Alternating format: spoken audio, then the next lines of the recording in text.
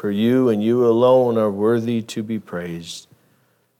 And Father, we are here before you now. I pray with open hearts and open minds and open souls to receive this, your word. And Father, the encouragement, the life, the faith, the building up that it provides. And we thank you for that in Jesus' name. Reading as we have continuing in our series from James. If you would please take your Bibles and go to James chapter 2, James chapter 2. And I'll be reading a few verses here. In James chapter 2, James writes, "My brothers, show no partiality as you hold the faith in our Lord Jesus Christ, the Lord of glory. For if a man wearing a gold ring and fine clothing comes into your assembly, and a poor man in shabby clothing also comes in, and if you pay attention to the one who wears the fine clothing and say, 'You sit here in a good place,' while you say to the poor man, 'You stand over there,' or 'Sit down at my feet,' have you not then made distinctions among yourselves and become judges with evil thoughts? Listen, my beloved brothers, has not God chosen those who are poor in the world to be rich in faith and heirs of the kingdom, which he has promised to those who love him? But you have dishonored the poor man. And are not the rich ones who oppress you and the ones who drag you into the court? Are they not the ones who blaspheme the honorable name by which you were called? If you really fulfill the royal law according to Scripture, you shall love your neighbor as yourself. You are doing well. But if you show partiality, you're committing sin and are convicted by the law as a transgressor. For whoever keeps the whole law, but fails in one point, has become guilty of it all. For he who said it, 'Do not commit adultery,' also said, 'Do not murder.' If you do not commit adultery, but do murder, you have become a transgressor of the law. So speak and so act as those who are to be judged under the law of liberty. For judgment is without mercy to one who has shown no mercy. Mercy triumphs over judgment." You may be seated. May God add a blessing to his word. I know what you're thinking. Those are a lot of verses. How long is this sermon going to be? Yeah, well, Mike has got an afternoon game, so no. This morning, as I interacted with you all, and as I do every Sunday morning in the Sunday school classes and meeting people at the door, and as I stand and just look at you and just kind of work the room, I notice that we're all different, right?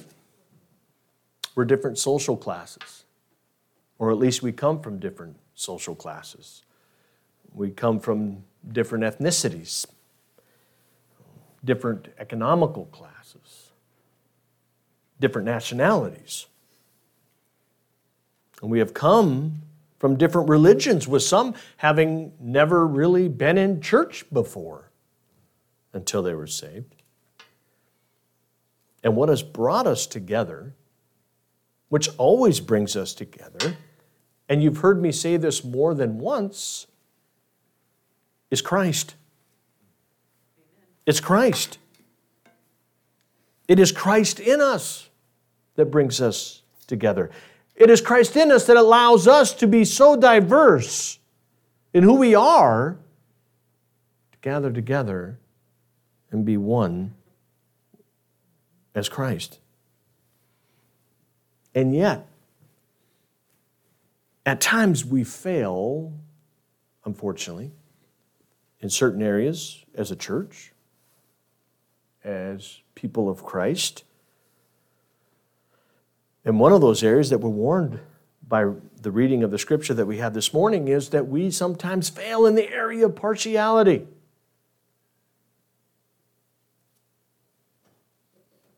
This is what I want to speak about this morning, as we have discussed over the past few weeks, and how we are to receive the Word of God, if you recall. We are to be quick to listen, slow to speak, slow to anger. How we are to respond to the Word of God by being doers of the Word of God, just not listeners. And this week we will continue within that sub-theme, and that it's imperative that we practice the Word of God. It's one thing to hear it, it's another to listen, it's another to do, but it's another still to continuously practice the Word of God. Make it a part of your daily life. In every aspect of our life, not just the big ones, but in the little interactions that we have with people where partiality can enter into, sometimes unnoticed by us in our own blindness, until it's pointed out by the Holy Spirit or others. And so the imperative this morning is to practice the Word of God in every aspect of our life with the motivation of love. For it is love that we live this life in Christ. It's love that we share this life in Christ. It's love that we come together in Christ. I was talking with Clay this week. We were talking about unity. And there's a theological unity where we all have the mind of Christ. But then there's also the love of unity where we love one another in Christ, which I pray for all the time in the church. Because unity is very sacred, it's very hard to achieve, and it's very easily broken. Now, I say practice when I say practice the Word, because practice actually applies the Word of God in everyday life situation. And it's the love that I just spoke about that motivates us to do it, that empowers us to do it. So let's begin by examining James's word as we start in chapter 2. My brothers, in verse 1, my brothers, show no partiality as you hold the faith in our Lord Jesus Christ, the Lord of glory. Now, if you recall last week at the end of the text, we examined James' outline, true religion, right? And this true religion is a forerunner to what James is now introducing and showing partiality in your practice of the word. Now, the historical context of the time of James's letter here really kind of lends to what's going on here, okay? And because James is one of the first letters, or is the first letter of the New Testament, the world in which James was writing was one filled with partiality. It was filled with partiality between the rich and the poor, the haves and the have-not, the high social class, the lower social class. There was also ethnic divides and racial hatred. There were Jews and Gentiles, slaves and masters, Greeks and barbarians, and the list goes on and on and on. And with all churches, the believers that come into the church bring these prejudices in with them until they come under the blood of Christ. Just like we do. You brought your prejudices into the church. You may not have known it, but you did. And so James begins this section with a very strong statement because there must have been something going on in the churches. He must have heard it or he must have seen it. And now he's going to address it. And as a result, James admonishes his listeners to show no partiality or favoritism as you hold your faith in the Lord Jesus Christ. And he says this for two reasons. First, James knows human nature very well. For he himself showed partiality in the past. He grew up in a class system. He was a Jew. He knew what non-Jews were and who they were. He lived under an oppressive system, under Roman rule, and segregationism, and separatist culture, being a Jew. He knew left unto themselves that human nature will subdivide itself based upon a wide variety of criteria, thus favoring one group over another, or one person over another. That's human nature. We see it today in our societies. No matter what country you live in, you see it. We subdivide by color, we subdivide by class, we subdivide. Even if we're in the same color, the same ethnicity, we'll start subdividing there until it's down to two people. And then you subdivide there because one's taller than the other. And that's what he's pointing out as far as human nature. The second reason James addresses this right out of the gate is because at the very heart of God's word and law and the message of Christ is inclusiveness, not partiality. Deuteronomy 10:17 says, "For the Lord your God is God of gods and Lord of lords, the great God, mighty and awesome, who shows no partiality nor takes a bribe." God, the creator of the universe, the creator of each and every one of us, who holds the balance of life in this universe in the palm of his hand. He shows no partiality. Romans 2:11, "For God shows no partiality." So we have an Old Testament reference and a New Testament reference, which means it's a consistent theme throughout the Word of God. In fact, there's Levitical law that says in the judgment, in legal judgments, you shall not be partial to the poor or the rich. You shall judge justly, regardless of their station or situation in life.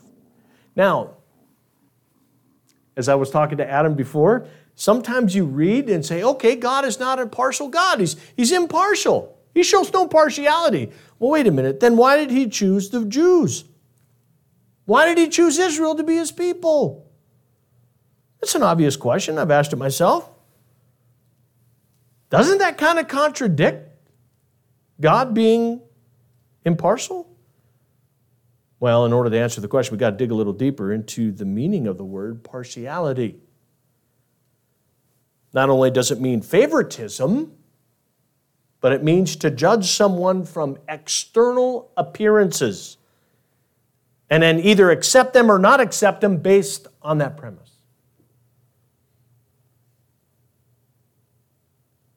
Now, when God chose Israel, it was for an express purpose. In revealing himself to the world and to ultimately to introduce the world to Christ through his people. God did not choose Israel because of any external attribute. They weren't the tallest of people. They weren't the shortest of people. They weren't the wealthiest of people. They weren't all blondes. In fact, in Deuteronomy 7:7, God tells Israel that he did not choose them due to an external element or attribute, but because of a covenant that he made with them for an express purpose.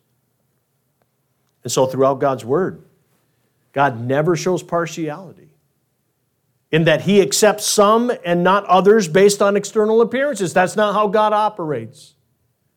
Oh, some people will say that's how he operates. There are some people that have twisted that in faith, in churches, to justify being partial from one group to another. But remember what the Lord said to Samuel. For the Lord sees not as a man sees. Man looks on the outward appearance, but the Lord looks on the heart. Ain't that true? Ain't that true? Sadly. Glory to God that he doesn't. Sadly that we do. And it's also true with salvation.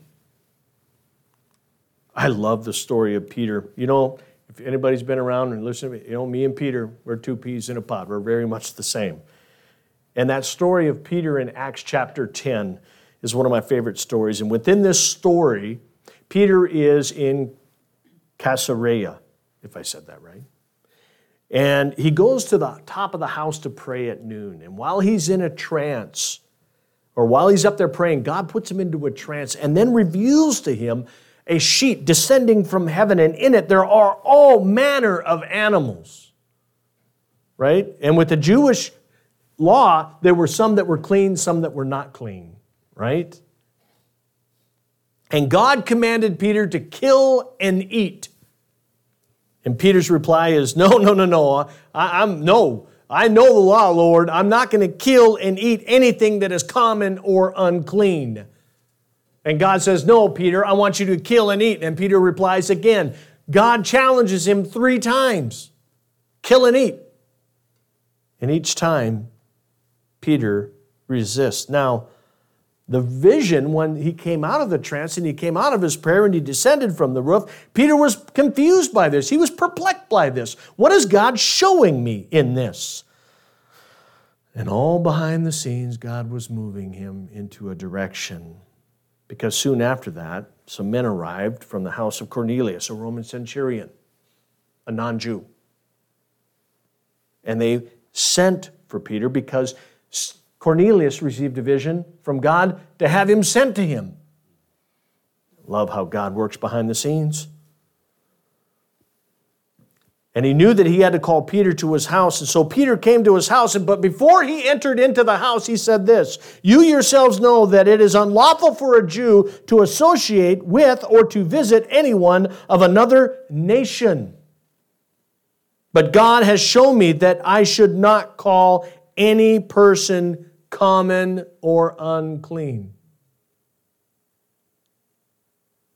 And later in the story, Peter says in verse 34, "So Peter opened his mouth and said, 'Truly I understand that God shows no partiality, but in every nation, anyone who fears him and does what is right is acceptable to him.'"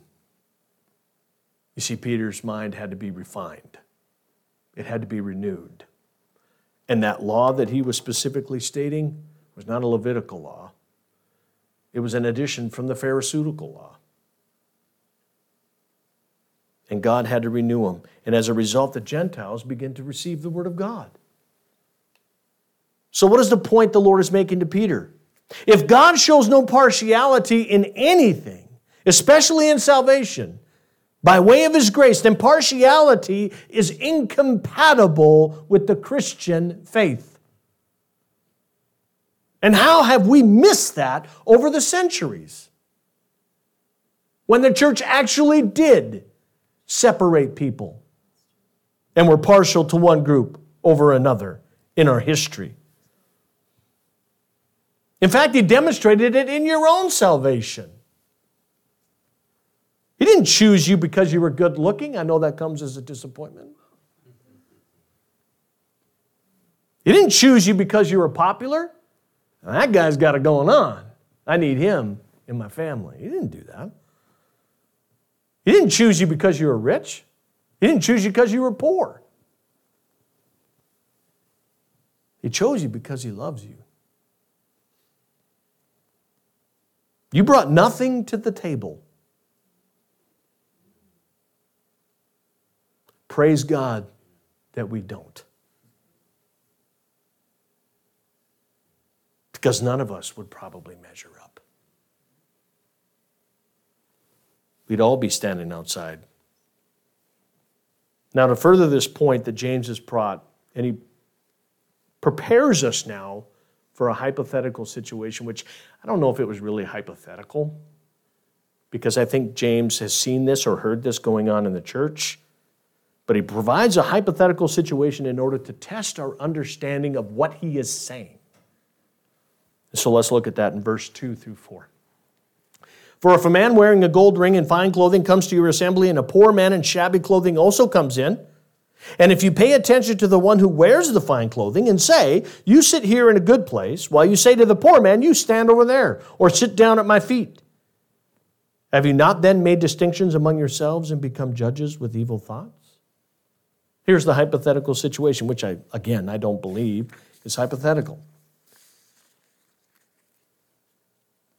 And it brings us to the first question. Why do we show favoritism? Why are we seeing what he's writing happening in the church? Why is it when a rich man walks in with fine clothing and gold rings, and oh, by the way, did you know, historically speaking, not everybody could afford gold rings and fine clothes? Did you know they rented that? They can. There were actual providers that would say, hey, you're going to an event or whatever, we can rent you golden rings so that you can walk in and be impressed to other people. Why? Because the Jews and the Romans felt that if you were blessed with riches, then, well, the Jews felt you were blessed by God, right? And the Romans felt, well, you're a man of high standard in society. But if you're poor, in the Jews' mind, maybe God's punishing you, or you've not been blessed by God. And to the Romans, well, you were a nuisance. You weren't valued. You were a drag to society. But why do we show favoritism then? Well, the common belief is because either we desire something from the one we favor. Think about it. We desire something from the one that we favor. And this can be because of self-esteem issues, in which we desire to be around the cool people, right? Those that have it going on. Or the popular people. Oh, look, everybody loves that person. I got to get in on that. Or the charismatic and kinetic. Oh, man, you ever listen to this guy talk? You ever see how she carries herself? I want to be like that. We can't, so what do? We try to get as close as we can to it. Or we always want to be around famous people. I remember one time I was in the airport and Dennis Green, coach of the finest football team to ever grace the field, Minnesota Vikings. 60 feet of repentance right here, buddy. Anyway, and I was like, okay, Tim, what are you going to do? What are you going to do? What are you going to do? And then he went through the screening, and I was sitting there waiting for my wife, and I believe my daughter too. I can't remember. Anyway, Nicole's shaking her head. No, I don't know what trip you're talking about, Dad. But anyway, I think it was, we were picking up my niece. And I said, good luck this season, Coach. Thank you. That was it. You know, sometimes we can get starstruck, right? Oh, my boss, when my coworker brought up the fact that he coached Josh DeMille in hockey as a kid and knows him very well, and every time he's in town, he talks to him, my boss was like, I've never seen a person faint over another person. Oh, yeah, I got to meet him. That's how we are, right? We get awestruck by famous people. We want to be around them. Really, we want to be seen next to them to show how we look. So we want to be recognized with them in order to show everybody how we got it going on. Now, in the early churches, they actually had reserved seating. So for that rich man to come into the church and to be assigned and take a seat, somebody had to give up that seat. Now, that person who gave up that seat made everybody know that they gave up their seat. But to the poor man, go stand over there. Go sit over there. Sit at my feet. That's a servant's position. That's a low position. Now, some of you might say, well, okay, I understand what you're saying, Tim. You're hitting this pretty hard, but what's the big deal? What's the big deal? Don't we naturally align with people who are like us? There's studies that have been shown when you walk into a room, you'll gauge the room and you will go sit, not knowing anybody in the room, you will go sit next to people who are like you. So isn't that natural? Isn't that how we are supposed to act as human beings? I don't know. Are you not now a new creature in Christ? Hasn't the old passed away? Hasn't the new come new? Haven't you clothed yourself with Christ? Haven't you renewed your mind? Are you not now supposed to be living the implanted word that we talked about last week?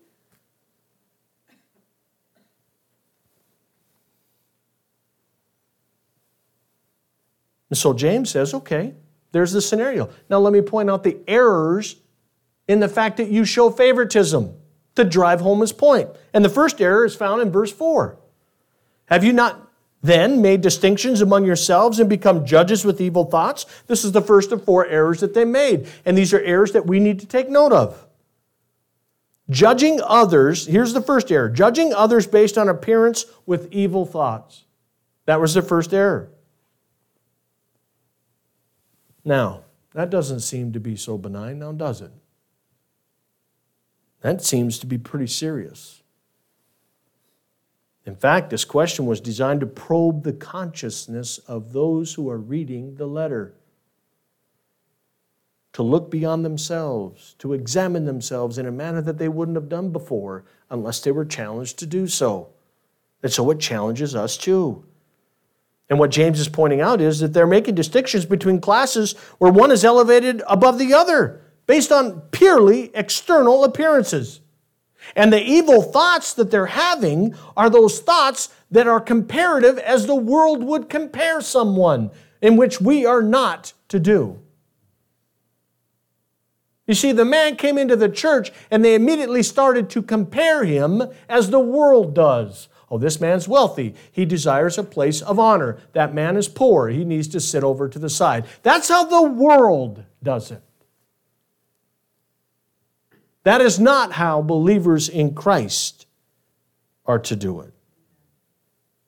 Look, if there was one community in this world where all should get equal treatment, it's the church. It's the church. We are not supposed to be like the world. We are to be countercultural. We are to stand out. We're the city on a hill, a light. We're to be different. Not because we want to be different, like, oh, I got to be different than this. It's natural that if you live this life in Christ, you will be different out there. And they will notice it. And for some, it'll be the light that brings them to salvation. But other times, it may even lead to persecution. But we show the light nonetheless. And so their first error is judging others based on appearances with evil intentions in their heart, which we discussed were selfish in nature. The second error is found in verses 5 through 7. Listen, my beloved brothers, has not God chosen those who are poor in the world and rich in faith and heirs of the kingdom which has promised to those who love him? But you have dishonored the poor man, and not the rich ones who oppress you, and the ones who drag you into the court. Are they not the ones who blaspheme the honorable name by which you were called? So what error do we see in these scriptures? We see the second error. Discrimination towards those whom God loves. Now, James is not saying that by position of circumstances of being poor or rich, that God loves the poor more than the rich, as that would be partiality. But God has revealed throughout His Word that the poor in status and spirit are more apt to receive the fullness of the gospel, whereas the rich are hindered by their wealth and self-sufficiency. That's one of the dangers with wealth. You see it as your source of security. You see it as your source of identity. You see it as your source of life. But God has chosen the weak things of this world. Listen what He says in 1 Corinthians 1:27. And I believe this was uttered this morning. Ron had, I believe he mentioned this when we were talking almost on a similar topic. He said, but God chose what is foolish in the world to shame the wise. God chose what is weak in the world to shame the strong.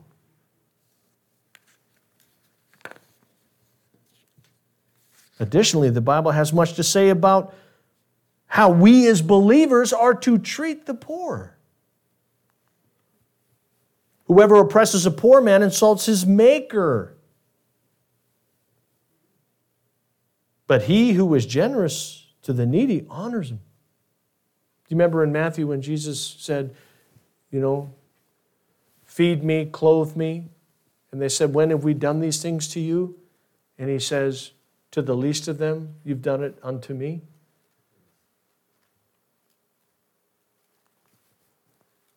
Psalms 19:17, whoever is generous to the poor lends to the Lord, and he will repay him for his deed. Look, we should never discriminate against anyone because God loves everyone. And we are to love everyone and to show the love of God. And this brings us to the third error they made, and we find it in verses 8 through 9. If you really fulfill the royal law according to the Scripture, you shall love your neighbor as yourself, you are doing well.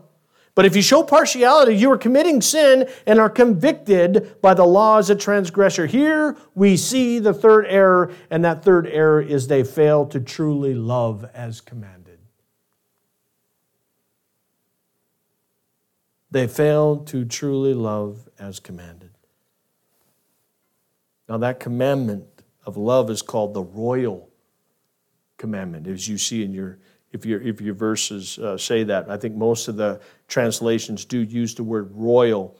And it's used royal for three reasons. The first is the commandment of loving God and our neighbor is the supreme law of the kingdom of heaven. We all know the verse. For God so loved the world that he gave his only begotten Son, that whoever believeth in him should not perish but have everlasting life. It's the basis of redemption.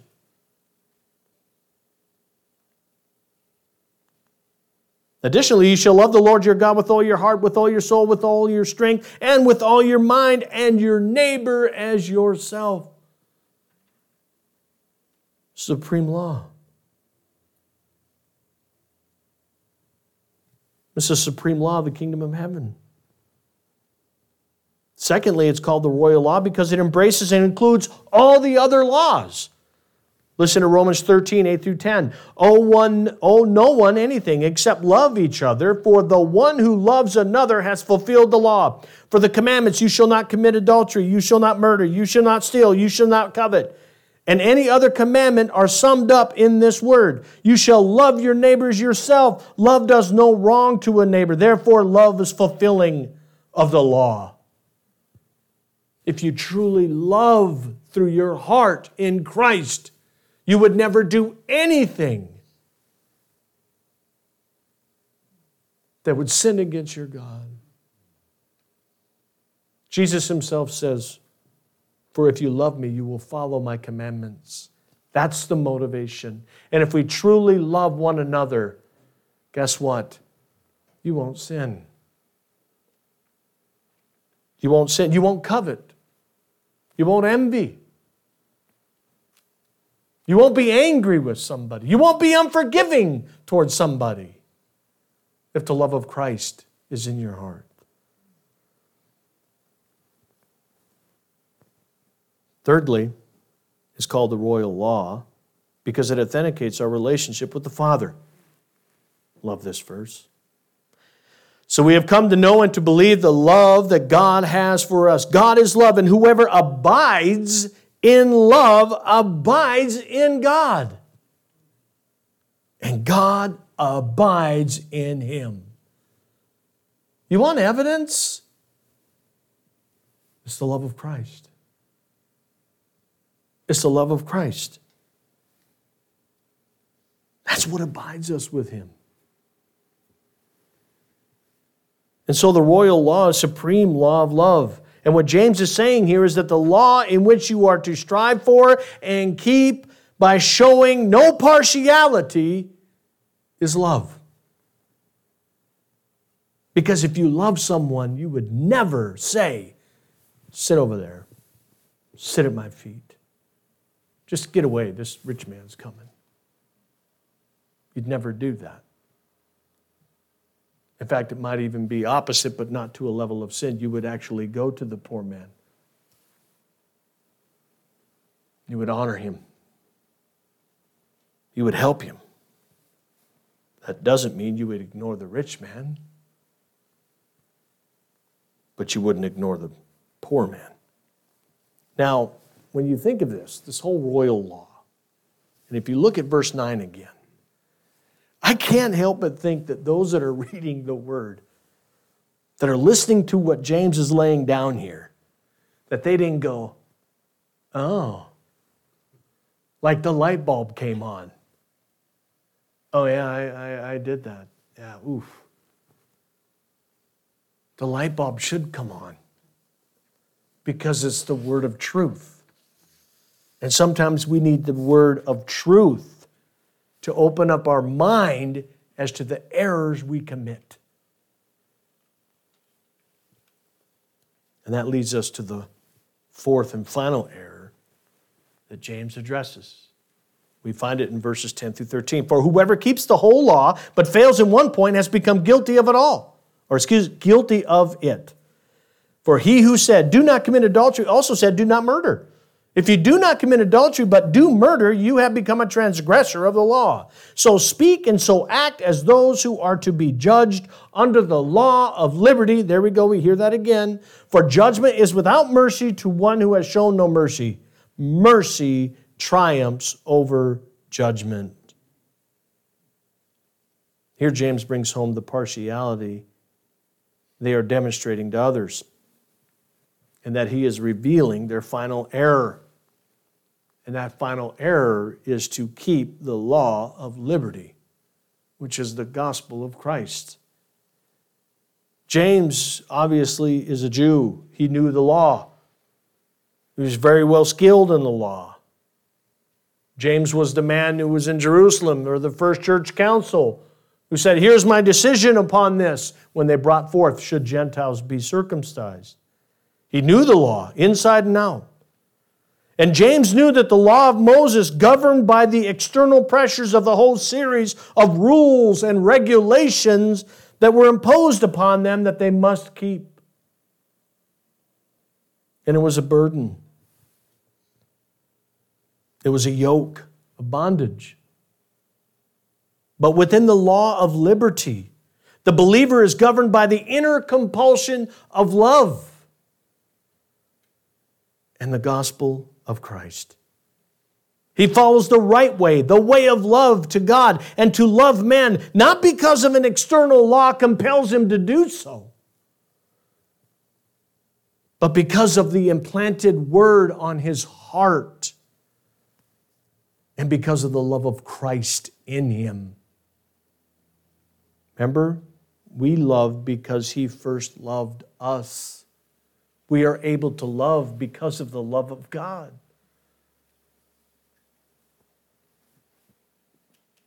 And it's the implanted word. In verse 21, we talked about that. And it's the implanted word that guides us, that the Holy Spirit uses to convict us, to lead us, to change us. But you know something? We can violate the law of liberty just as easy as the Jews violated the written law. Here's an example. When you have a Bible study at your house or a gathering at your house, do you open it up to everybody in the church? Or do you select those that you are comfortable with?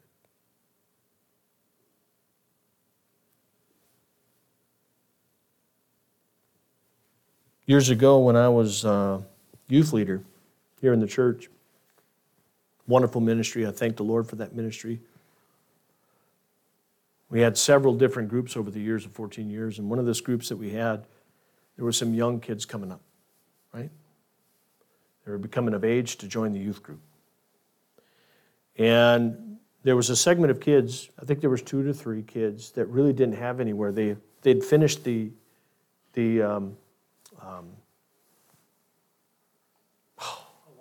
Awanas. Should write that down. They finished up the Awanas, but there was nothing for them in the middle. And we had a teen group. Some of those kids were coming up, and I was concerned for them. Like, what are they going to do? They're going to be in limbo. They graduated from Awana. And so I posed to the youth group, I said, hey, we have these kids out here in limbo. Why don't we bring them in? And the response of those kids, those teenage kids, and they're teenagers, was no. We like the group that we have. Again, they're teenagers, but it reveals how easy it is to go down that road. I want to invite so-and-so to my house, but not so-and-so. I'm not comfortable around that person, but I am around that person.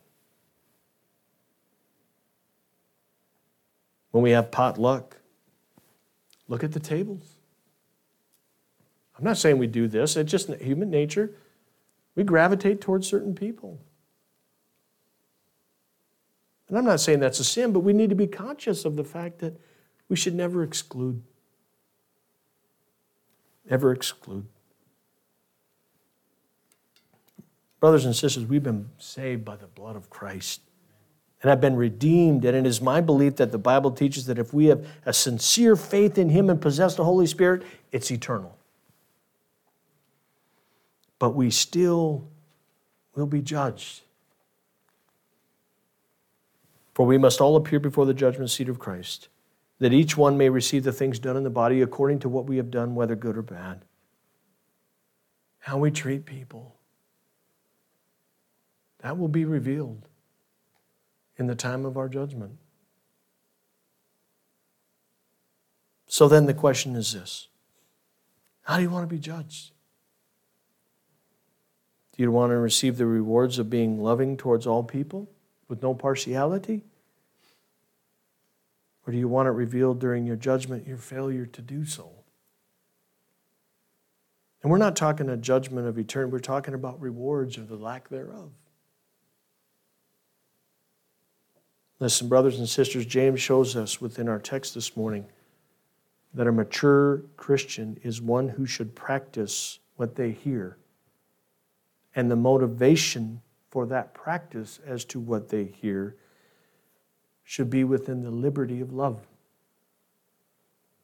James uses the setting of a church and the sin of partiality to reveal what it looks like when we fail in doing so.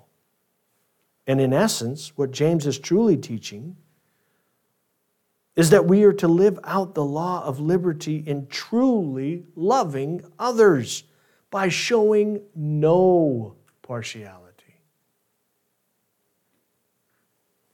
especially within the church.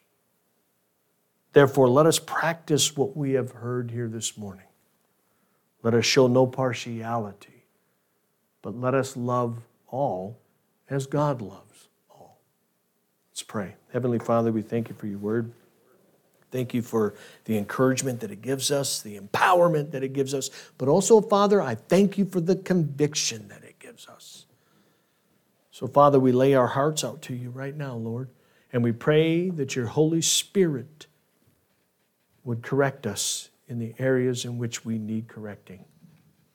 And that, Father, we would trust the love that you have given us to love those that we may feel not comfortable around.